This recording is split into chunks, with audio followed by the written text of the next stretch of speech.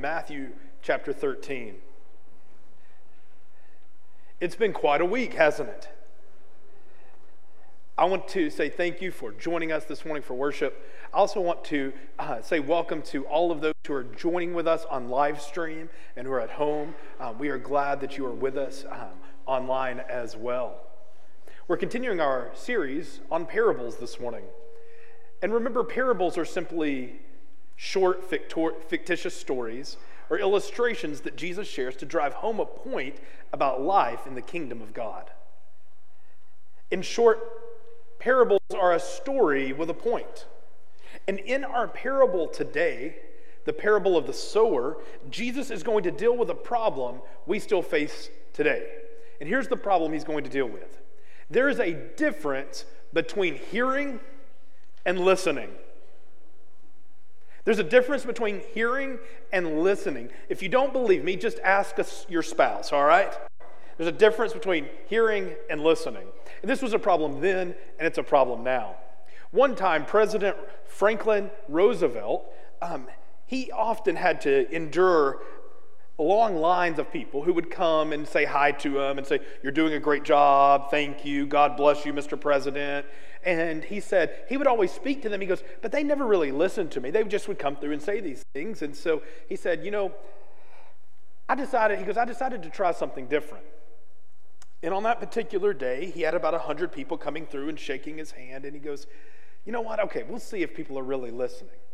And every time that they came and shook his hand, he decided to kind of lowly say to them, "I murdered my grandma this morning." So they would come by and he would go, "I murdered my grandma this morning." And they go, "God bless you, Mr. President, keep it up."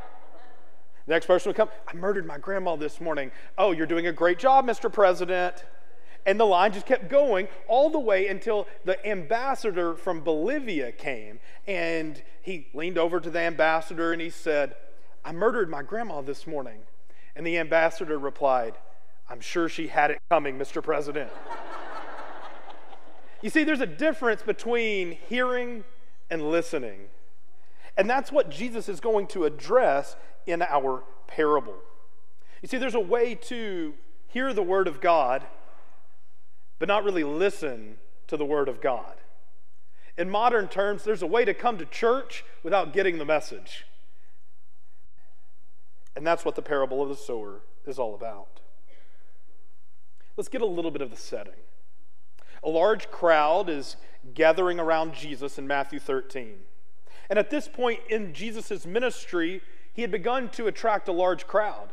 He was proclaiming not just about the kingdom of God, but that the kingdom of God had arrived in him. And so he was drawing this large crowd, and this particular day, this large crowd had come. And this crowd was a mixed bag of people. There were committed followers of Jesus. There were those who were just checking him out. There were those who just came with a friend. There were those who were even there who were perhaps his enemies looking for a way to trap him. But there were all these different people around Jesus, and this crowd had come to him. And this crowd had gotten so large that Jesus had to go get into a boat to teach them. And he goes into this boat and he begins to teach. And as he does, a question comes up. Why doesn't everyone who hears the message that Jesus proclaims believe? Why, if all these crowds are coming, why doesn't everyone believe Jesus? Why do some of them go home? Why do some of them hear but just go back to their lives like nothing ever happened?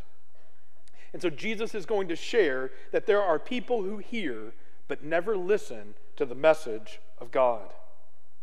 And he's going to explain the difference between hearing and listening in the parable of the sower. And before we dive into it, I want to give you 4 key terms to help us interpret this parable. First, you have to know who the sower is in the parable. It's Jesus and all of those who share his message. Jesus and all of those who share his message. That's who the sower is. Secondly, you need to know who the seed is, or what the seed is. That's the Word of God. To sow the Word of God, that's going to be the seed. And where is he going to sow it? On the ground or the soil, and that is the human heart. The ground is the human heart. And then we're going to see whether there's fruit or not, and that fruit represents life change. Okay? Those are our terms. They'll be clear as we go along, but they're helpful to understand this parable. Let's dive into Matthew chapter 13. On that day, Jesus went out of the house and was sitting by the sea. Such large crowds gathered around him that he got into a boat and sat down while the whole crowd stood on the shore. So get the picture. This crowd's coming in on Jesus. He's getting ready to teach them. But there's so many people that he goes and he gets in a boat to teach all the people on the shore. But notice what he does. He sits down to teach and preach. He makes the whole crowd stand for his entire sermon while he sits down. I thought we would try that. No, I'm just kidding. All right. But that's how Jesus did this. Verse 3. Then he told them many things in parables, saying, "Consider the sower who went out to sow. As he sowed, some seed fell along the path, and the birds came and devoured them. Other seed fell on rocky ground where it didn't have much soil. And it grew up quickly since the soil wasn't deep. But when the sun came up, it was scorched. And since it had no root, it withered away. Other seed fell among thorns, and the thorns came up and choked it. Still other seed fell on good ground and produced fruit. Some 100, some 60, and some 30 times what was sown. Let anyone who has ears listen." Jesus ends this parable by saying, let anyone who has ears listen.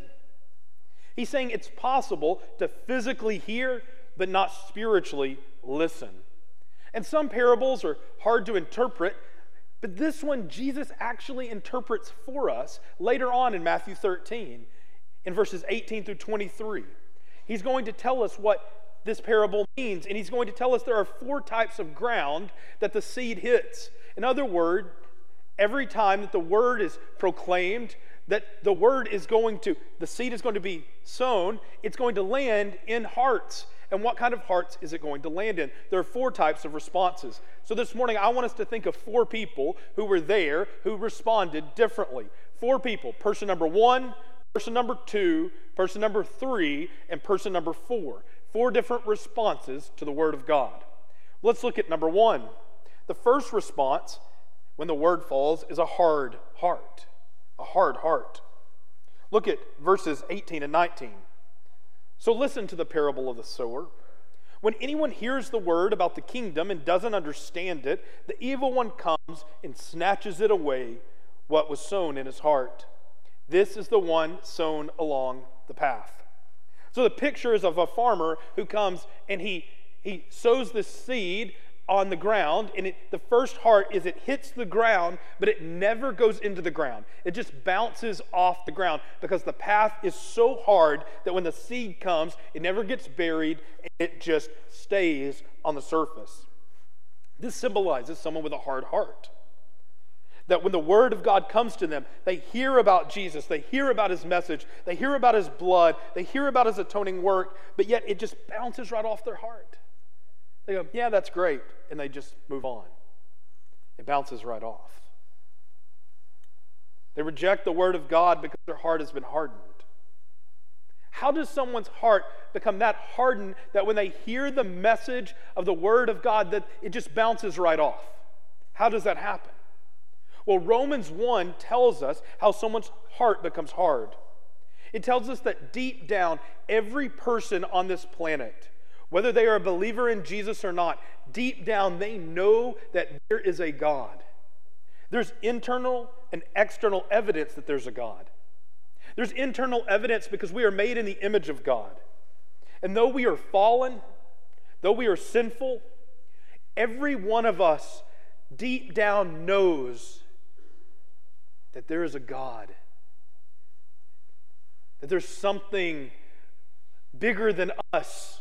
That we were made for something more, that we have a sense of the divine. Theologians call this the sensus divinitatis, that even though we are fallen, we all still sense God out there. Whether or not we are followers of Jesus, we know internally, because we're made in the image of God and we were made for our Maker, that we sense Him, that we all have a God-sized hole in our hearts, and it can't be denied. Every person knows that there's a God deep down. That's the internal evidence. But there's also external evidence that there's a God. Creation itself testifies that there's a creator. The majestic nature of the mountains, the beauty of the oceans, the peacefulness of the snowfall. I don't know about you, but sitting and watching the snowfall this week, it's amazing. As you see the white cover the ground, it's just a reminder of the creativity and power of God. It is evidence that there is a God out there. Whether we're looking at the galaxies through a telescope or the intricacies of DNA through a microscope, every aspect of creation testifies that there is a God out there. There's internal evidence. We sense there's a God. There's external evidence. It's painted on every bit of creation that there is a God. But Romans 1 tells us that there are people in our world who know that there's a God. They see the evidence, but they keep suppressing that truth in unrighteousness. Even though they know it, they press it down. Even though they see it, they keep denying it. And every time they do, they press it down further and further and further. And what does it do? It hardens their hearts.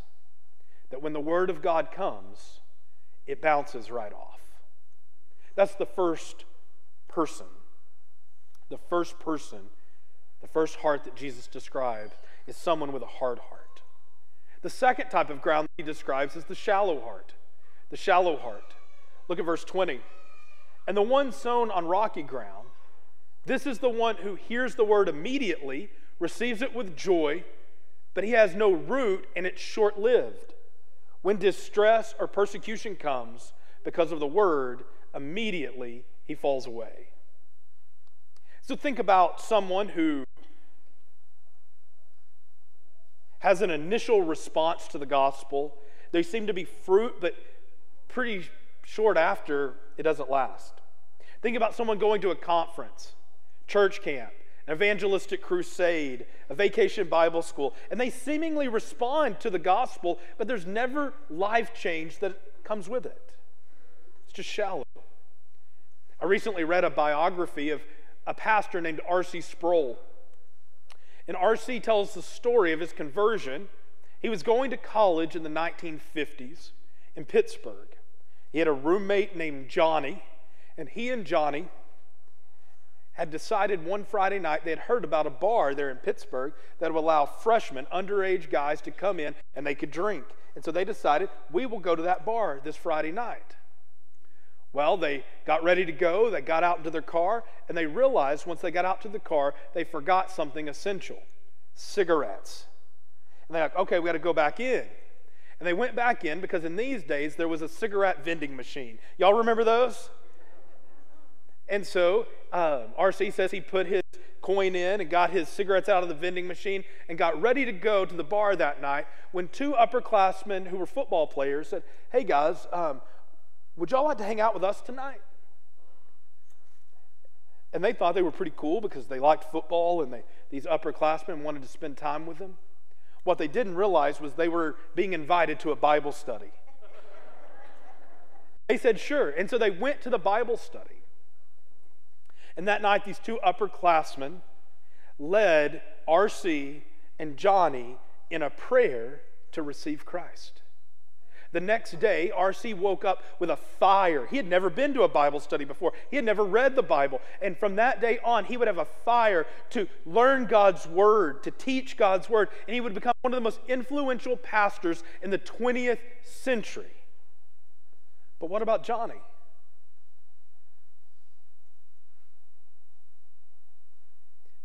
He says by lunch the next day, Johnny almost forgot the whole episode had ever happened. He never got baptized, he never joined a church, and his life never changed. He's an example of the shallow heart. Sometimes when the Word of God comes, it hits like that, not just bounces off like the hard heart, but it hits in this shallow way where seems like there's an initial response, but no lasting fruit. And what Jesus is saying is this person is only hearing, they're not really listening to the Word of God. That's heart number 2. Number 3 is the crowded heart. Number 3 is the crowded heart. Look at verse 22. Now the one sown among the thorns, this is the one who hears the word, But the worries of this age and the deceitfulness of wealth choke the word, and it becomes unfruitful. Now, this is the one that begins to get pretty convicting to us. It's the crowded heart. Person number 3. 2 things are crowding out the growth of the fruit in this person's heart: worries of the world and money, desires for money. They choke it out. These people hear the word of God, they're interested, they want to follow Jesus, but in the end, their hearts are too crowded. I am afraid that one of the main reasons that the word does not transform the lives of more people who sit in churches under the word of God every week is because our hearts are just too crowded. These are the people who come to church, they hear the message, they don't disagree with the message, they even think, you know what, I should do what the word tells me to do. I should do it. But they go home and they do what all good Baptists do. What do all good Baptists do after church? They go home and they eat, and what do they do next? Take a nap. And they wake up and they live like Sunday morning never happened. Because the worries of the world are now pressing. It's Sunday afternoon. We got to get it ready for Monday. We've got all the things of the world pressing in on us, and we never let the word that was supposed to work in us produce fruit. It gets crowded out by Sunday evening.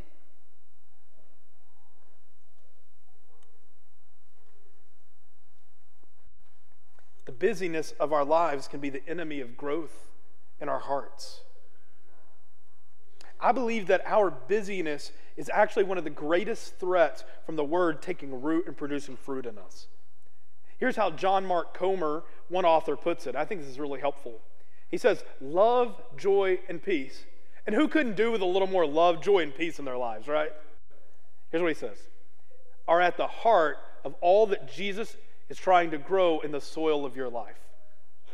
And all 3 are incompatible with hurry. One of the things about gardening is that you have to have patience. You have to have patience. You have to slow down. And I'm afraid often our hearts are so crowded, we're overscheduled, we're so concerned with so many things that when we hear the word of God, we move on so quickly. We think, man, that was really good, that was really helpful, and then we just move on in our lives. We intend to obey, but we just never get around to it. So life change never happens. When I was growing up, I lived in a small town, and we had one barber shop. It was on Main Street. It was called Ronnie's Barber Shop. It had one barber, and his name was Ronnie, right? Haircuts were $5. And I'll never forget going in, and went in with my grandfather one day, and we were sitting there getting haircuts, and I start tugging on his sleeve. Grandpa, look over here, look over here. And it had a sign, Ronnie had put up a sign that said, free haircuts tomorrow. And I said, Grandpa, we came on the wrong day. I didn't understand the joke. The joke was, free haircuts were always tomorrow, but tomorrow never came. What Jesus is telling us in the third person is they intend to obey tomorrow, but tomorrow never comes. And their hearts are crowded. And the fruit that God wants to produce in their lives, it never comes because their hearts are so crowded. They intend to obey, but they just never get around to it. That's number 3. That's the crowded heart.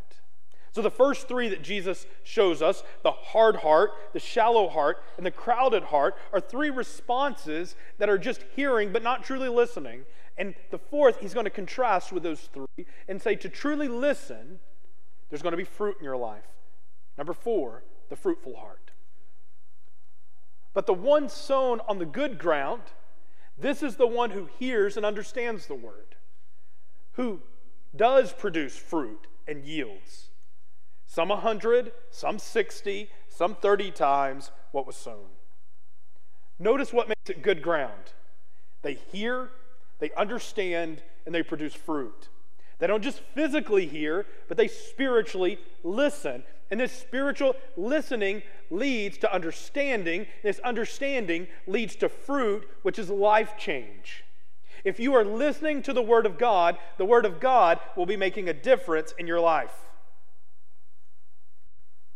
These people don't let a sermon or a Bible study go in one ear and out the other. They let the Word of God take root in their lives.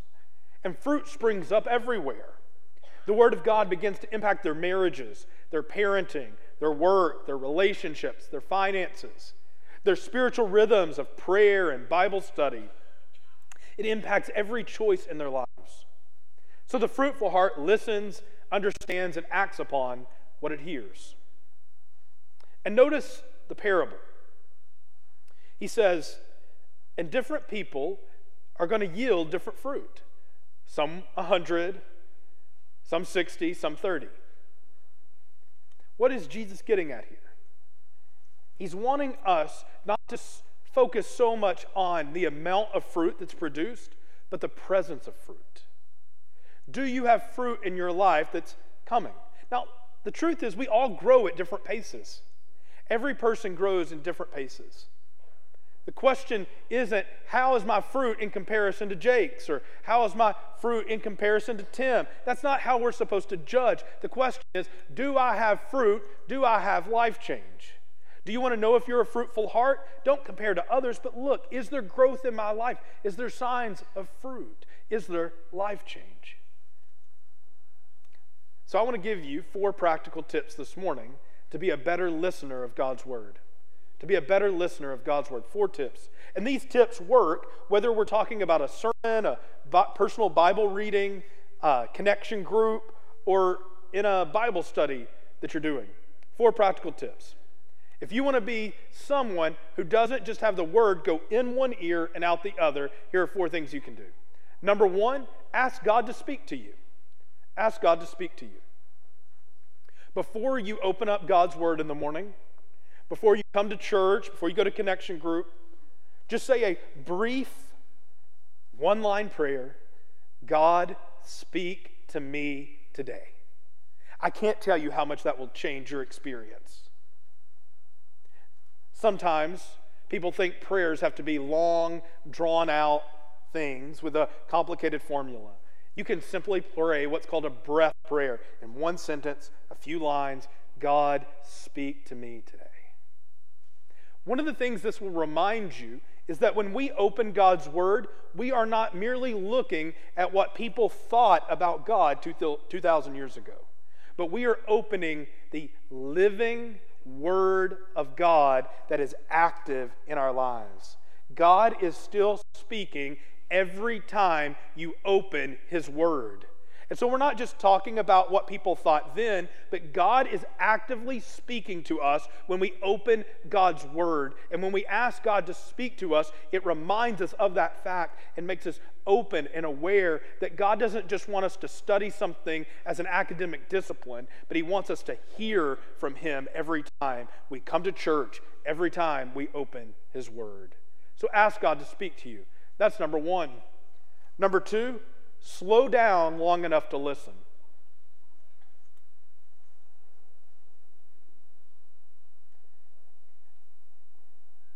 We have a problem slowing down in our culture, don't we?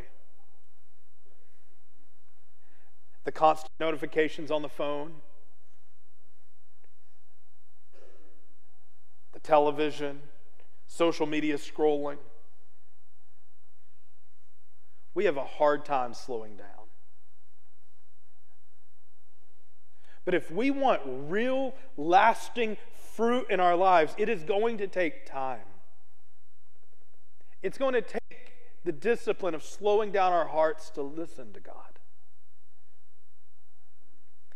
If your Bible reading is kind of like, when y'all were in school, did y'all ever think, hey, if I can't make the best on this test, I'm going to at least finish this test first, right? I'm going to win at something. And so some of you, sometimes we can think, I'm going to blaze through this Bible reading. Boy, I can knock this out. But when we open God's Word, it's not about how quickly can we get through it. but we must slow down our hearts to truly listen. Ask God to speak to you. Slow down long enough to listen. And thirdly, talk about what you're learning. I believe this is crucial, and a lot of people skip over this. Talk about what you're learning. I believe that when you put what you are learning in God's Word on your own lips, when you put it in your own words, it solidifies in your mind and in your heart. This is why I believe connection groups are so important. This is why I believe it's so important to talk with a friend about what you're learning. Because as you put it into your own words, it somehow stays in your mind. It doesn't just go in one ear and out the other. So maybe on a phone call this week, at a lunch with a friend, maybe share what you've been learning in God's Word. It'll help make it stick. If you don't have anyone you feel comfortable talking with, write it down in a journal. Talk with God about it. But do write it down or talk with someone about it. Put it in your own words. Talk about what you're learning, and that will help it stick. Fourth, be ready to take action. Be ready to take action. When we encounter God's Word, it should lead to life change. We shouldn't come and go, man, isn't that great about God's Word? I'm sure that will help somebody else. It should lead to life change. We should ask the question every time we open God's Word, what am I to do about what I just read? How am I supposed to live differently? And then we should do it. Because good intentions don't produce fruit. Good intentions don't produce fruit. Here's what I mean. Think about it like this. What if one day I sit down and Jennifer and I, my wife and I are there at the table and we think, you know what would be great? Having some fresh vegetables. And we should have a garden. That would be awesome. Let's have a garden. And then we do nothing about it, but the next spring, we think there are going to be vegetables in our kitchen. I mean, we were going to. I mean, we wanted to. I mean, we had good intentions about it, but we never did anything to cultivate the soil. We never planted any seed. We didn't actually work on it. We never took action. We thought the good intentions were going to magically make the fruit appear. In the same way, in your own life, fruit doesn't magically appear. You must be ready to take action. When you hear the Word of God, be ready to take action on it. Be ready to do something about what the Lord says. Don't put off what God is calling you to do. Don't just tell yourself you'll do it tomorrow, because tomorrow may never come. So a parable is a story with a point. Well, what's the point of this story? The point is that there's a way to hear God's Word, but not truly listen. There's a way for God's Word to go in one ear and out the other.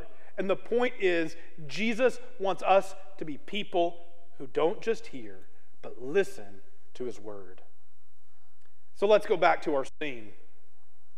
Jesus is in the boat, sitting down. Everyone else is standing, listening to the message.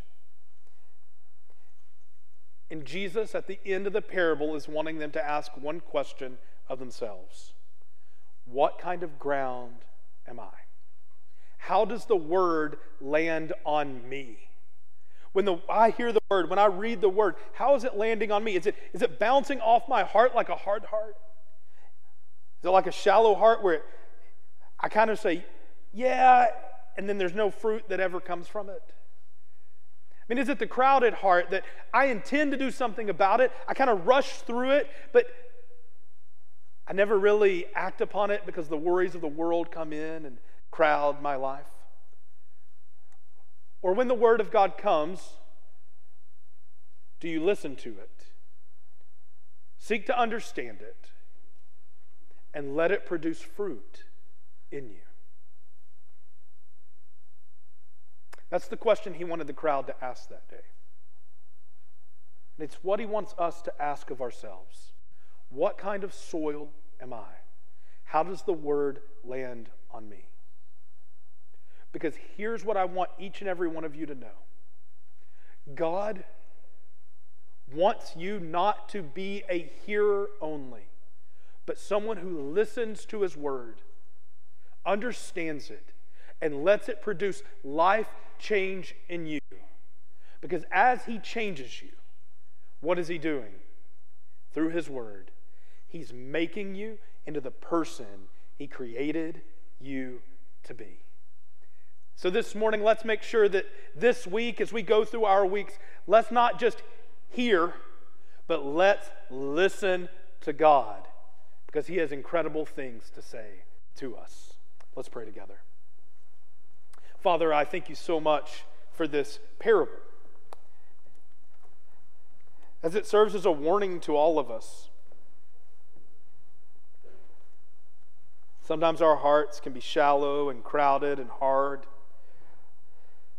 But Father, we pray that you will make us fruitful, that we see life change in us. Father, I'm also thankful in this story that you are so powerful that you can change soil. You can take hearts that were hard and you can make them soft, and you can make them ready to grow fruit. So, Father, I pray if there are those in this room who have been suppressing the truth and their hearts have become hard, I pray this morning that the Word of God will come to them. And for the first time, maybe it doesn't bounce off, but it sinks into the soil of their heart and takes root. And Father, I pray for those who have known what they need to be doing for a while, and they just haven't been doing it. I pray that this morning they will commit to taking the action they need. Father, I pray for the many of us who struggle with having a crowded heart. I pray that you will help us slow down this week. Focus on you. Seek to hear from you and to truly listen. Father, we want to see life change in us. We want to be the people you created and saved us to be. And Father, we know that doesn't happen through kind of an instantaneous process, but it's over time, and we must cultivate the soil of our heart. So Father, I pray you will help us this week slow down and listen to you. May we not only hear, but truly listen. I pray all of this in Christ's name. Amen. This morning, I want you to know the gospel is good news. Jesus Christ came to die for sinners.